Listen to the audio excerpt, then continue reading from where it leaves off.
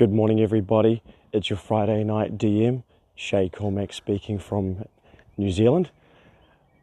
It's very early this morning. It's dark in the sky, but it's clear and frosty, and it's a beautiful start to the day. And there's a new beginning for my D&D as well.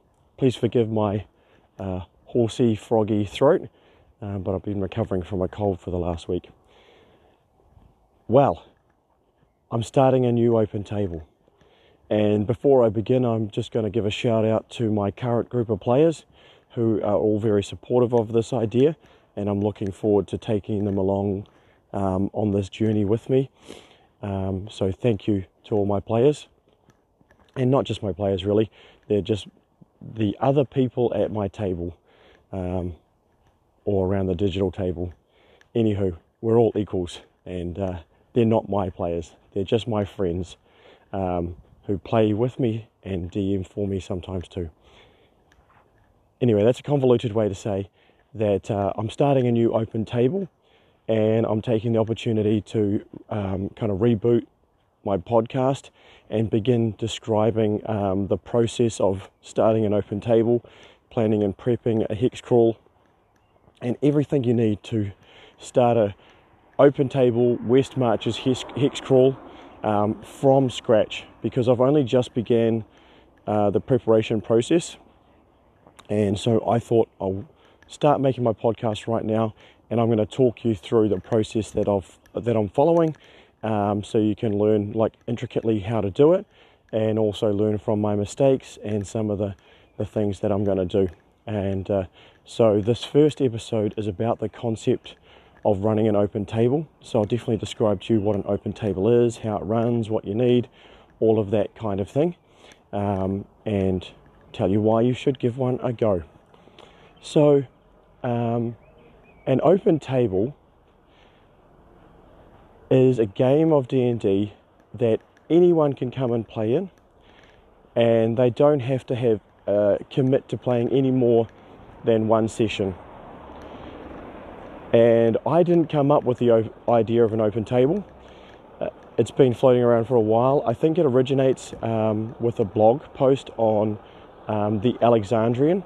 So if you are interested in this topic, it's well worth going to the Alexandrian. It's a blog that has some of the most significant and the bedrock articles that create the foundation for how to run an open table and a West Marches hex crawl. So it's a great resource, and extremely intelligently thought out and written and communicated ideas. So an open table, in comparison to, let's say, what you might call a closed table, a traditional D&D campaign might comprise itself of one dungeon master and, say, on average 4 players, and those 5 people get together maybe once a week.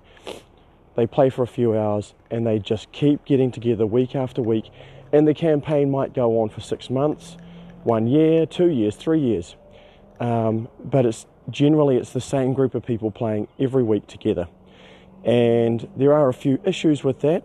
One is, if someone can't make it, you probably have to cancel it. If 2 people can't make it, you definitely have to cancel the game. And so the scheduling of players becomes a real issue.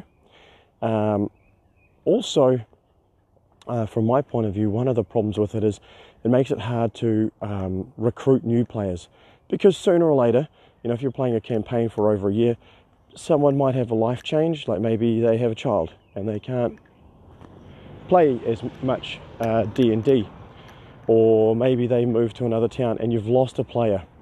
Now that can be really disruptive to the storyline of the campaign, but also it's a challenge to replace that player.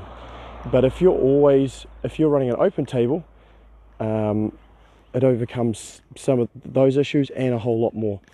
An open table means that people who are interested in playing D&D can give it a go without committing to an ongoing campaign. So, they just have to commit to giving it a try, and not like committing to like some kind of 6 month, 1 year long, 2 year long campaign. So it makes that initial buy-in from a prospective player really, really low. So they can easily come along, try it out. If they don't like it, they can go away and not come back. If they do like it, there's still no commitment to come every week. They can come and play, and then when their schedule permits, they can come and rejoin the campaign at any time. So you end up meeting a whole lot of new people, because more people that are just a little bit interested in D&D will come and give it a go, and you start building up a larger, let's say, roster of friends and players who are interested in the game, which means you're going to more consistently have people sitting around your table with you having fun, and that's a wonderful part of it. And so from my mind, that's a great way of building the hobby and building the hobby community in your local area. And if no one's building the hobby on that personal level, introducing people to the game and developing them as players, and hopefully, you know, developing some of them to and helping some of them to Dungeon Master as well, then we won't have that kind of ever-growing number of players and potential friends in our communities, and slowly this game will wither away. And you know, you might feel comfortable right now that you've got your 4 friends who come around every week and play with you, but sooner or later life circumstances are going to mean one of those friends is going to drop out. And it'd be nice to have a whole lot of friends, that you're not reliant on one particular person. And I have met some really awesome people that I never would have met otherwise by having my open table in the past, and I want to continue that on, and also just build up the hobby in our area. So that's why I want to do an open table, because I want to run a game every Friday night. I don't want to be held hostage by everybody else's schedules and have to cancel games when people can't come. And I want my players not to have to feel like they must come every Friday night. You know, if they want a week off for just no particular reason, or they've got another event on, they don't have to say no to that other event. They can just miss a week. It doesn't matter. It makes the whole thing a really free and easy. It's a lot less commitment and just fun. It's a lot more fun. Now, how does an open table work? So traditionally, it might be done that the players would maybe say they have a forum or a Facebook page. A group of players would form on the page saying, hey, we should have a game on Thursday night. Who wants to play? The players would negotiate amongst themselves until they've got a party of players that want to play on Thursday night, and they've got an idea of what mission they'd like to do. And then they would message me as the Dungeon Master and say, hey, are you free on Friday night to run a game for us? And I'd be like, oh yeah, sweet. But I do it a little bit differently. I run a game every Friday night, and through a Facebook group page where everyone joins onto, I announce the game and as an event, and everyone can start RSVPing. I don't really have a limit to the number of people who can turn up. So, you know, a lot of times that can be maybe 7 or 8 players. If it gets much more than that, maybe I'd have to put a limit on it. And we just play on a Friday night. Now, some of the other things you kind of need for an open table are what kind of adventure you're going to be playing, what kind of system you're going to be using. And I'll just tell you really quickly what I'm using and why, and how it fits into the idea of an open table. So an open table means that someone could turn up for one night and participate in a meaningful segment of play that has a start and an ending. And they could continue to come back every Friday, or maybe every second Friday, or every third Friday, and every time they can be engaged in one segment of play that is like a little section that works by itself. But as a whole, the whole thing kind of comes together as one big adventure. Traditionally, there's two types of campaign that you could run for this. One could be what's called a hex crawl, where the party move around an overland map, exploring and adventuring. And traditionally that would, and the other style would be a mega dungeon, where there's a very large dungeon underground that the players can delve into, exploring and fighting monsters and getting loot. Both of those types of adventure are also linked with another concept called the West Marches, and which I was going to make an episode of all for itself, and I probably still will, but suffice it to say, a West Marches campaign means that at the beginning and end of every episode, or every section or night of play, the players return to a safe place. Think about a lot of TV shows where at the end of every episode, everything kind of returns back to its starting place. So every episode starts at kind of like a normal, the normal everyday life of the family or whatever that's in the sitcom. Some crazy kind of adventure or funny thing happens throughout the episode, and by the end of the episode, everything's resolved, everything's back to normal, and then next week, the next episode starts from that kind of normal baseline. Well, a West Marches campaign is very similar. For example, there might be a city, which is like the home base of the party, and whoever turns up to play, they venture forth from the city, have an adventure. By the end of the night's play, they return back to the city. The game ends. Next week, the city is still there.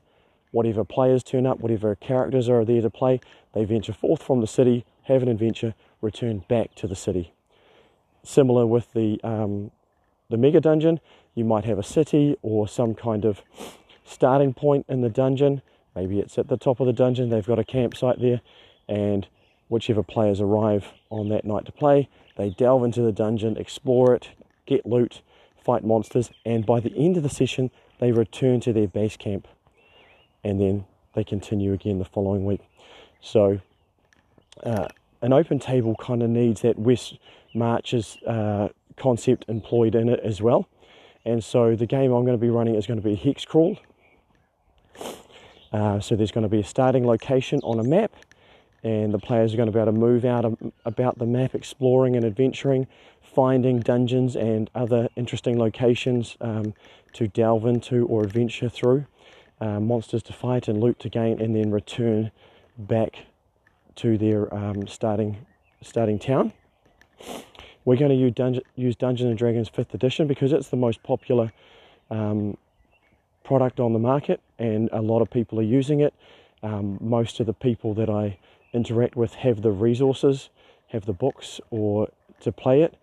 And if someone was going to join our group, it'd be so easy for them to just get on to D&D Beyond or some other website and create a character or access resources. Or, if someone was going to spend $50 in New Zealand money to buy one book to engage in the hobby of role-playing, it wouldn't be a bad idea to buy the D&D 5th edition Player's Handbook. I mean, it's going to gain you access to probably 80% of role-playing games that are being played in the region. It's a pretty good investment in terms of how much you're probably going to be able to use it, instead of trying to use some kind of much more niche system where someone might buy the resources to play it, but find that, my game's the only one in town that uses that system, and that if they want to go and play any other role-playing game with anybody else, they're probably going to have to look at buying some more resources.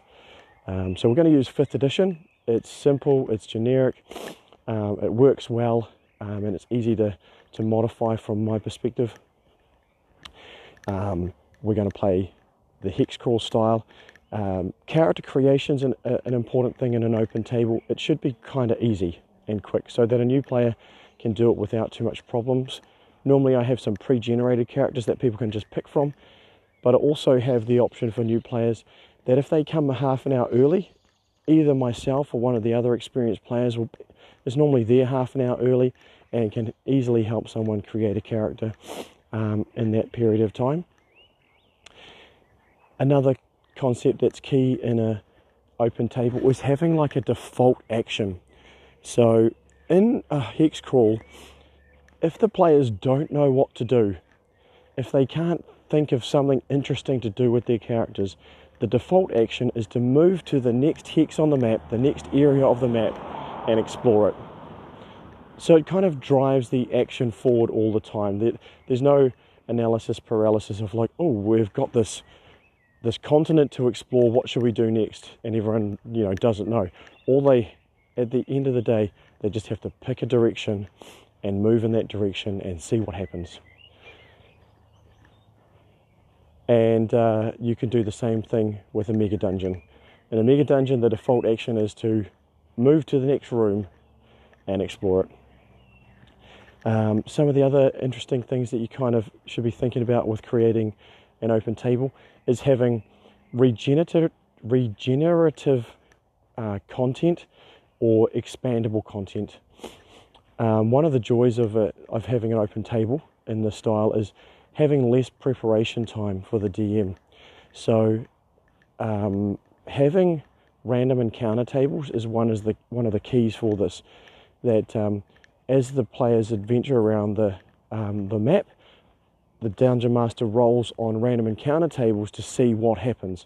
So instead of having to prepare encounters and ideas, the Dungeon Master plays with everybody else and doesn't have to put hours of preparation into joining the game. So like there's less commitment for the players, there's less time commitment for the Dungeon Master as well. Normally I spend a reasonable amount of time before the campaign even begins creating some content. So I've got some mini dungeons and one-page dungeons and encounters already organized and set up that can be called upon throughout the campaign. And then during the summer season while we're playing this campaign, I'm sure some weeks when I've got a half an hour or an hour free, I'll create new content.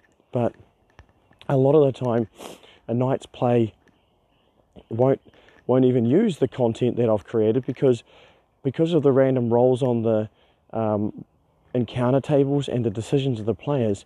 They'll create an adventure with that synergy of their decisions and those random results on the tables. And so we may not even use a dungeon or any content that I've specifically created. We'll create it at the table.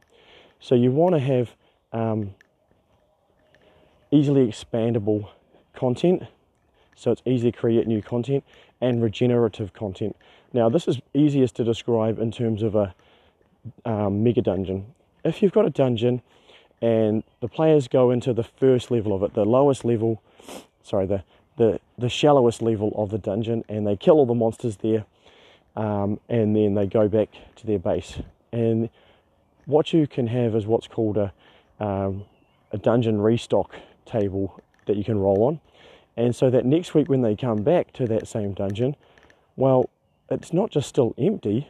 Some other monsters have realized that this area is no longer infested with whatever monster. Maybe it was filled with goblins and you killed all the goblins. And in the meantime, while you've been back at your base resting up and enjoying yourselves, the local gnolls have realized the goblins are all dead, and they've thought, oh well, we'll go and live there. So now you go there the next week and it's full of gnolls to fight, or might be full of gnolls. Maybe no one took it over. So it just keeps creating more content and more play for the players without having to create whole new dungeons and create content from scratch. Again, you're using tables to generate the content. And when you roll on the table and it says the gnolls, it's now filled with gnolls, well, either the Dungeon Master maybe makes up a story in their mind real quickly about the gnolls and the goblins have been at war for decades, and the gnolls are super happy that the goblins have been killed, and they welcome the adventurers with open arms because they've slayed the goblins, and they allow them through the territory of this shallow level of the dungeon without being molested because they just like the heroes. In fact, they give them special weapons or bless them with special powers for their service. So the Dungeon Master can quickly come up with an idea based on the result of a random table, or maybe the players turn up and they see there's gnolls here and they're like, what the hell's up with these gnolls? What's going on? This is some kind of gnolls conspiracy. I think the gnolls are trying to take over the land. and the Dungeon Master's thinking to himself, yeah, the gnolls are trying to take over the land. And, you know, next week you design a Gnoll King and he's got a base somewhere, you know, and now you've created content based on the results of random rolls and either synergy with the players' ideas or decisions, or with some kind of just spark of inspiration that comes to the Dungeon Master based on re-rolling dice. So I've probably covered a whole lot of stuff, a whole lot of different things, scattershot around the place about what an open table is, what you need to have for it to be successful, and why you should have it. But ultimately, I want to run an open table because I like having fun on Friday night playing Dungeons and Dragons. And I want to have friends and new friends sitting around the table having fun with me.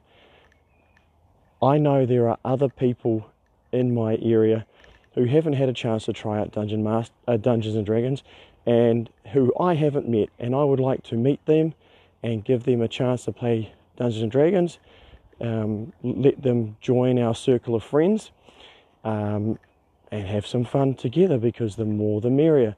You know, I just want to share a little story as well about why it's so wonderful to meet new people and make new friends, and why hobbying, in particular Dungeons and Dragons, can be so wonderful for that. This week our game of Dungeons and Dragons didn't happen because a few people couldn't make it.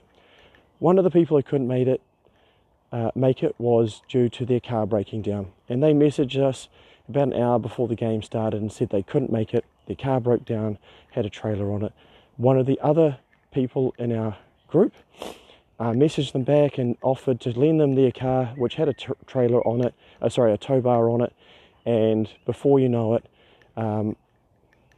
they'd dropped off their car to this other person, helping them out in this situation.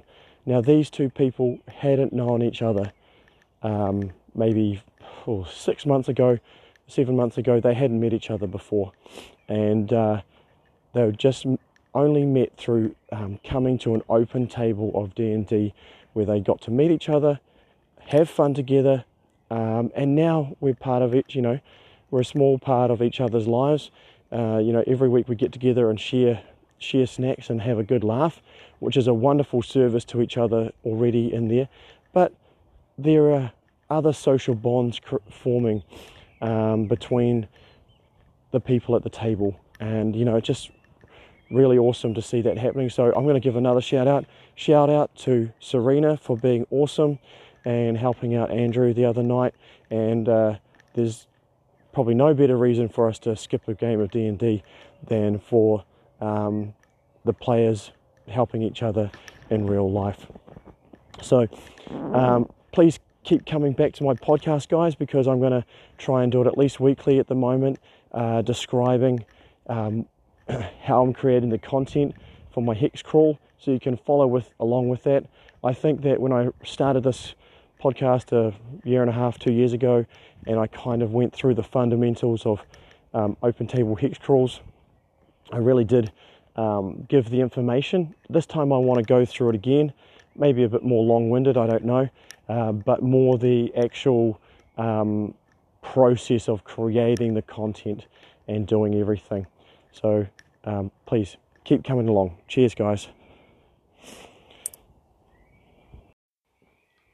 Good morning, it's your Friday night DM, Shay Cormack speaking, and this is the second podcast in my new series documenting the creation of Open Table Westmarches Hex Crawl that I will be unveiling in the summer here in my city of Upper Hutt. An open table where new players and just players that need a chance to play can come and sit and play with very little time commitment. And sorry for the background noise, I'm walking on the main road. So in the previous episode I discussed the concept of an open table, and I'm definitely going to go into more detail and have an episode about Westmarches more specifically, and another episode more specifically about what entails a hex crawl. But this morning I would like to talk about theme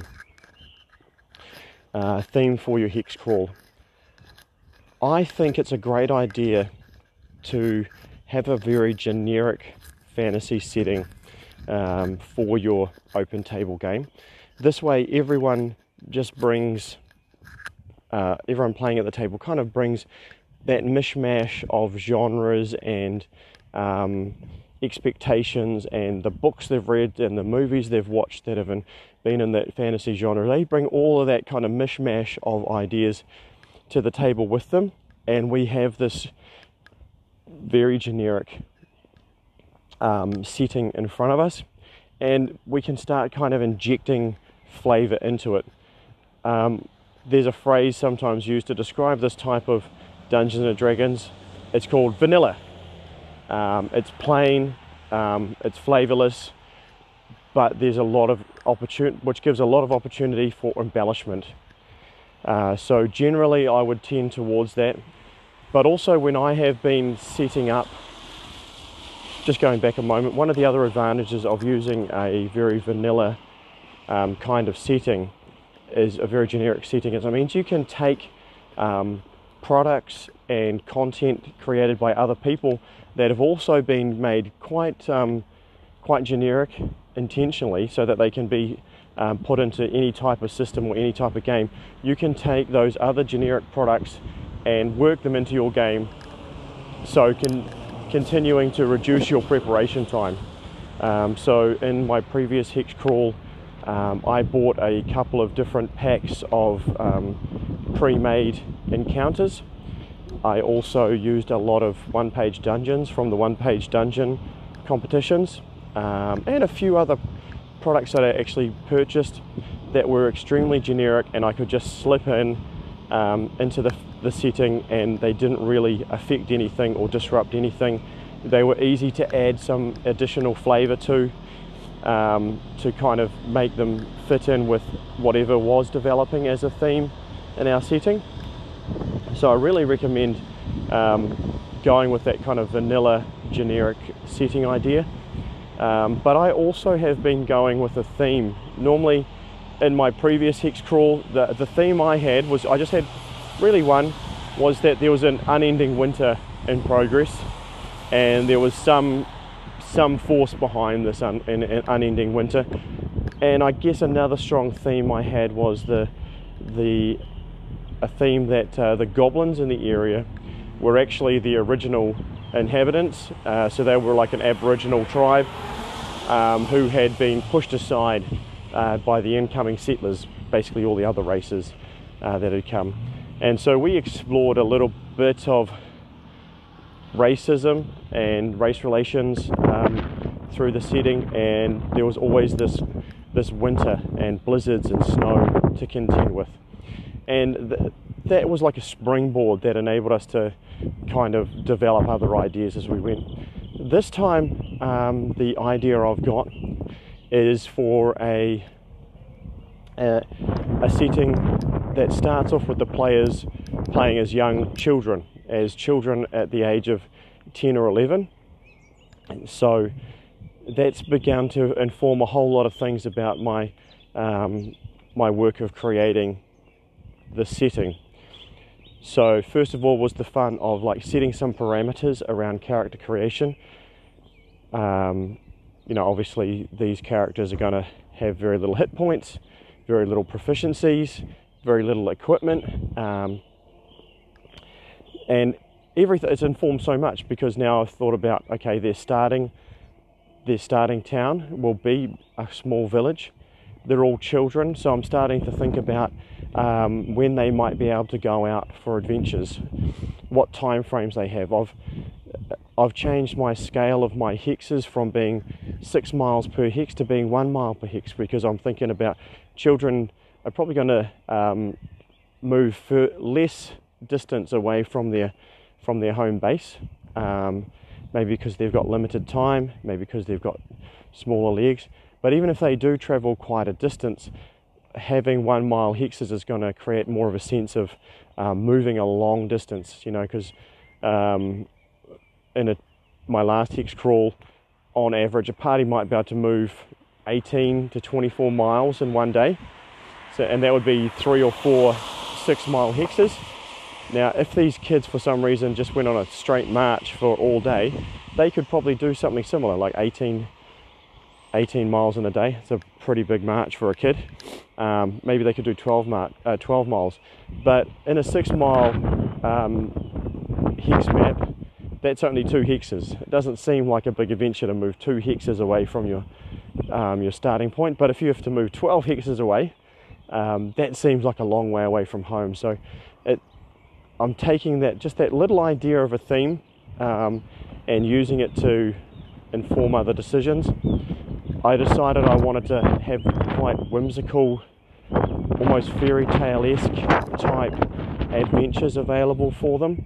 I'm a really big fan of Totoro and a whole lot of the Studio Ghibli anime movies, which are pretty much like Japanese folk tales, and so I wanted to have maybe a sense of that kind of thing, like magical adventures for young children who are just about to reach their teenage years, and they just discover interesting things. And I want it to be less about, at least to start with hacking this and slashing through groups of monsters, and more about discovering amazing things and discovering interesting things about who the characters are. And if that doesn't work out in the long run, we can always do a reboot, which is something that I also discovered in my previous hex crawl. When we got tired of the characters we were playing, or through play we discovered another interesting facet of the world that we were playing in, we would just reboot. We would make new characters for this new part of the world we discovered, and continue our exploration of the world and of the story that was happening in it. So we're going to start off with these children characters and explore around an island. So in the past I've done a large continent. It was huge, but this time I want to start with an island, so it's a little bit of a space that's limited. But like I said, we can travel to the mainland at some point as the characters grow up, and get into some more meat and potatoes D&D fantasy play, killing monsters, stealing their loot, wearing big pieces of armor and magical equipment and all that stuff. We can move on to that, but I really wanted to try out this whimsical style first, and I was very blessed because the players, my friends who play with me on a Friday night currently, not only are they supportive of my idea of opening our table up to the locals, but also I messaged them a couple of days ago and gave them a brief outline of the style that I want to pursue, the setting that I'm thinking about creating, because I didn't want to go through all the work of creating it if they were all going to turn their noses up at it straight away, and they're all really supportive. And so I'm looking forward to that, and I've already began working on some of the adventure locations that they might go to, and I'm going to start working on the map and stuff soon as well. And so I'm going to talk those things through with you as I do that. I've really covered what I wanted to cover this morning, I think. Just a short and sweet one. I would just recommend, when you're making your hex crawl, think of 1 or 2 strong themes that you want running through the background of the setting. They don't necessarily have to engage the players' attention, like the players could ignore them completely, but it puts something, it dangles out a hook there for the characters to be interested in and involved in, and push the play. I felt like with my previous hex crawl, which was called Icebound, that never-ending winter and the suspicion that it was caused by some dark forces would always give the players a motivation to try and solve the winter. Not only would they have the default action available of moving to the next hex and exploring, but they'll probably have in the back of their minds all the time, look, this winter really sucks. It keeps, when there's a blizzard, we nearly die. Maybe we should try and solve this winter thing. So I think having some kind of motivation out there in the setting for the players to engage with, if they would like to, is a good thing. And I sometimes treat that as like a front. Now I will just dive, maybe I won't go down that rabbit hole, but I thank you guys again for your listening. I just want to direct your attention to another wonderful resource. I learned all about hex crawls and how to run them from a great guy called Jason Hobbs. He has a couple of podcasts. The most important one in regards to this is his podcast called Hex Talk. And if you find that's a short series of podcasts, there might be 6 or 8 podcasts that really delve into the mechanics of how to run a hex crawl. He also has 2 other podcasts. One is called Random Screed, which is more like a daily vlog of his, daily podcast, just more personal. And also another podcast, Hobbs and Friends, which he interviews game creators in the RPG scene. So a big shout out to Jason Hobbs and all the help and inspiration he's given me over the years. Go and check out his stuff. It'll be well worth your time. So thanks again, everybody, and I'll bring you another episode really soon. Good morning, it's your Friday night DM, Shay Cormack here. Thank you for joining me again on the second episode of my new season, which is documenting the creation and the journey of starting an open table hex crawl in my garage on a Friday night, so that the local players and those that haven't played before can have an opportunity to come along and try out D&D with very little commitment. This morning I would like to speak about setting theme, a theme for your game that you want to run as an open table. And there's 2 main things I've got to think about and talk about with you in this regard. First is the concept of a vanilla setting, or you could say a generic fantasy setting. It's a great idea to have a very generic setting to start with, because one of the goals of an open table and a hex crawl is what's referred to as emergent play. So we're going to be relying on random tables to determine what happens when people travel around on the map, and random tables to determine what monsters they meet and what the disposition of those monsters are, whether they're friendly or unfriendly. So we can have strange things happening like the first time you meet ogres, they're very friendly people, and you end up making friends with the ogres. So then you might have a whole story arc that starts to develop where the ogres need your help for some reason, because the next thing you meet are the elves, and the elves are very unfriendly, and it turns out the elves are attacking the ogres, and the poor old ogres need help against the elves. So we want to have this emergent play coming from the results of the random rolls on the tables and the inspiration that the players and the dungeon master take from those rolls. And so we need a generic setting that's just a blank slate for these emergent ideas, emergent storylines to develop from. Having a vanilla setting or a generic setting also makes it really easy for the players to engage in, because we've all got such a mishmash of fantasy genre books and movies and ideas and games already in our brains, that we can come to a really generic fantasy setting in it, and our brains kind of paint onto that blank canvas the pictures and ideas and themes that we carry within us. So it might look a little bit different in each person's perception, but having that very bland setting will allow everyone to come in and participate in a kind of equal way. Also, another benefit of having this vanilla setting is you can purchase content from other creators or find other free content from other Dungeons and Dragons creators that's also quite generic, and easily put it into your setting. And this is going to reduce your amount of workload for creating dungeons and adventure locations and NPCs and other encounters for your setting, because you'll be able to outsource that to other creators.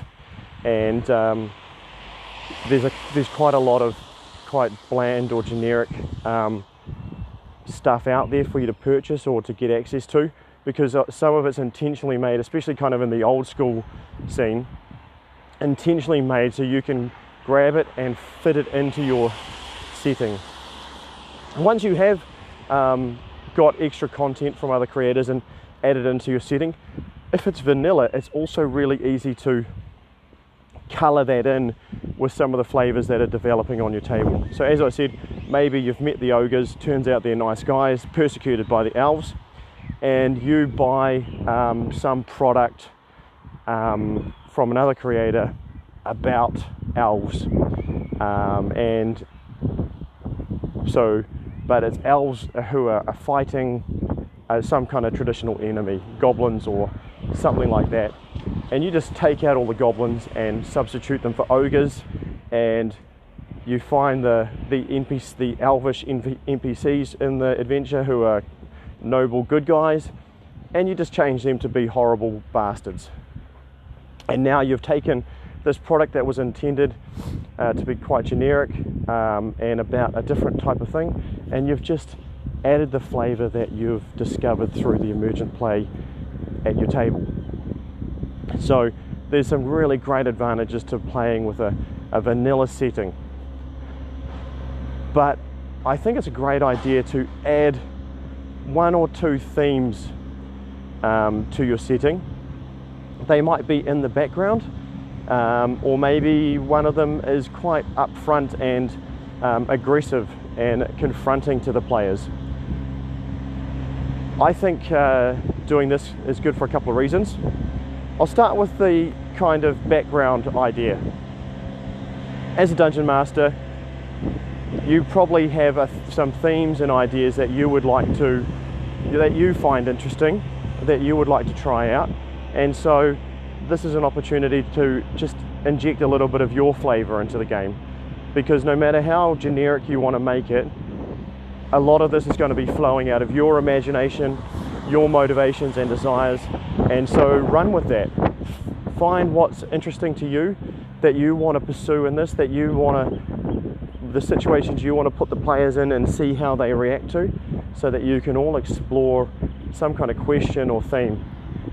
So in the case of the hex crawl that I'm putting together for this summer, I want to start with, at least, pursue the theme of childhood adventures. So we're going to have characters that are starting off as children around the age of 10 or 11, and we're going to have starting adventures in the area close to their village that they live in, that are quite whimsical, folk-tale-ish, more about discovering magical and interesting things and characters, and also discovering more interesting things about your own character than the traditional just hack and slash and stealing loot.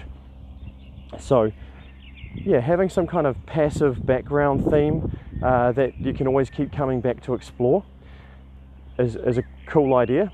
And then there's the idea of having a more aggressive, in-your-face theme that really is going to grab the attention of the players and give them something to deal with. So I haven't really decided what that's going to be in my current hex crawl. I may not go with this, but in my previous hex crawl, that theme was a never-ending winter. So there was a never-ending winter with blizzards and snow all the time, and the characters, whenever they were adventuring around the landscape, they could quite easily get caught in really bad weather. The weather was always poorly, which was always a detriment to them, but it could become extremely bad and life-threatening. And I felt that gave the players an extra motivation to confront whatever the source of this never-ending winter was. So they would have, I've talked about in the previous episode, the idea of a default action. If the players don't know what they want to do, at the very minimum they can go to the next hex and explore it. But also the players now have another default motivation. We hate blizzards. We're pretty sure there's some kind of evil wizard behind this. Let's find him and kill him so we can get rid of the winter. And of course, you know, they'd meet farmers all the time who were lamenting the fact that their crops were perishing and their stock was dying, and you know, they were going hungry. So there was this motivation to figure something out, and I thought that was really good. And I'm probably going to, as I begin developing more of my setting at the moment, I'm going to look for something striking about some of the ideas I come up with, and maybe there's one of those ideas that I can really turn the volume up on, you know, and make that a really important part of the setting, something that's going to confront the players quite early on. And you know, maybe that could be some design of the ultimate enemy they're going to have to fight at the very end of the campaign, or at least one of the minor bosses that they'll confront in the next several months, or who might continually plague them as their nemesis. Something along those lines. I'm not too sure. Anyway, that's two ideas I've got about theme for your setting. Having a generic vanilla fantasy setting with a couple of themes involved in it that of your own creation. One of those themes may be very aggressive in the faces of the characters. I've got to say, I'm really lucky to have a group of friends who play D&D with me on a Friday night, who are not only supportive of the idea of us opening up our table on a Friday night to other people in our community to come along and try out D&D, whether they come for a short period of time or whether they become regular players with us. They're supportive of that, but they're supportive of the theme that I would like to pursue at the start of this hex crawl. Now, just because we start with a particular theme doesn't mean we have to stick with it. We can move to another area of the map where this theme or these things aren't in effect any longer. We can reboot and start with new characters in the new area of the map and pursue different ideas and themes. So we don't have to be completely married to this theme, but I wanted to get their approval before I put some work in, because I'm going to create a reasonable amount of content around the theme that I've decided on, and I didn't want to do that if my favourite players, my long-time players that have been hanging out with me, if they weren't going to enjoy it. I wanted something they were going to enjoy as well as something that new players could enjoy. So I asked them, and they were all supportive of my idea. So I'll tell you quickly about the theme that I've got so far. This is more like the passive theme in the background of the setting, and I'm still looking for that aggressive theme that I might be able to put in as well. So the theme I'm going with is the players are children, age 10 or 11. They live in a small village on a moderately sized island. So there's a limit to how far they can explore at the moment. Later on there'll be options of either taking ships or whatnot and leaving the island for either other islands or the mainland. But we've got a smaller space and smaller people and smaller adventures. And that's the main idea I had. And I'm starting to let that idea of having little children begin to infuse all my decisions about the kind of adventures that I'm creating for them. And I really want it to be folk tale-ish or fairy tale-ish. I was about to say, think about The Witcher, but a lot less bloodshed and a lot less scary and deadly. But also, the one of the real motivations I want to take or inspirations is I love the movie Totoro and all of the Studio Ghibli movies that have come out of Japan they're decades ago now, but really classic anime that explores the end of childhood, the end of innocence, the clash between the old ways and tradition and nature clashing against new ways and technology and progress, in a real fairy tale-esque kind of way, folktale-esque way. So I want to try and create adventures along that theme, and I really hope it works, and I hope the players are intrigued by the fantastical, imaginative ideas that they encounter, and the responses that it evokes in their characters, and the wonderful ways of progressing their characters that I've got in mind for them. So that's what my ideas are. Now, I'll leave it there because I just want to stick to one topic. But before I go, I want to tell you about a great resource and a wonderful person, Jason Hobbs. I heard about Hex Crawls originally from just some comments that Jason Hobbs made on his main podcast, which is called Hobbs and Friends. Well worth checking out, where he interviews content creators for D&D, especially kind of the old school style of D&D. But he also has two other podcasts. One is called Random Screed, which is a daily kind of podcast where he talks about his personal life and gaming. And the most important podcast in this, in context of this podcast, is his other podcast called Hex Talk. And that's a wonderful podcast. It's a series of about 8 episodes where he and two others delve into a lot of the nitty-gritty of how to create and run a hex crawl. And it's well worth checking out. And I'd just like to personally say to Jason, I hope he listens to this, that I really appreciate his influence in my gaming life and in my personal life too. Thanks, Jason. Have a great time, everybody, and I will talk to you again soon about our next topic, which is probably West Marches or hex crawls.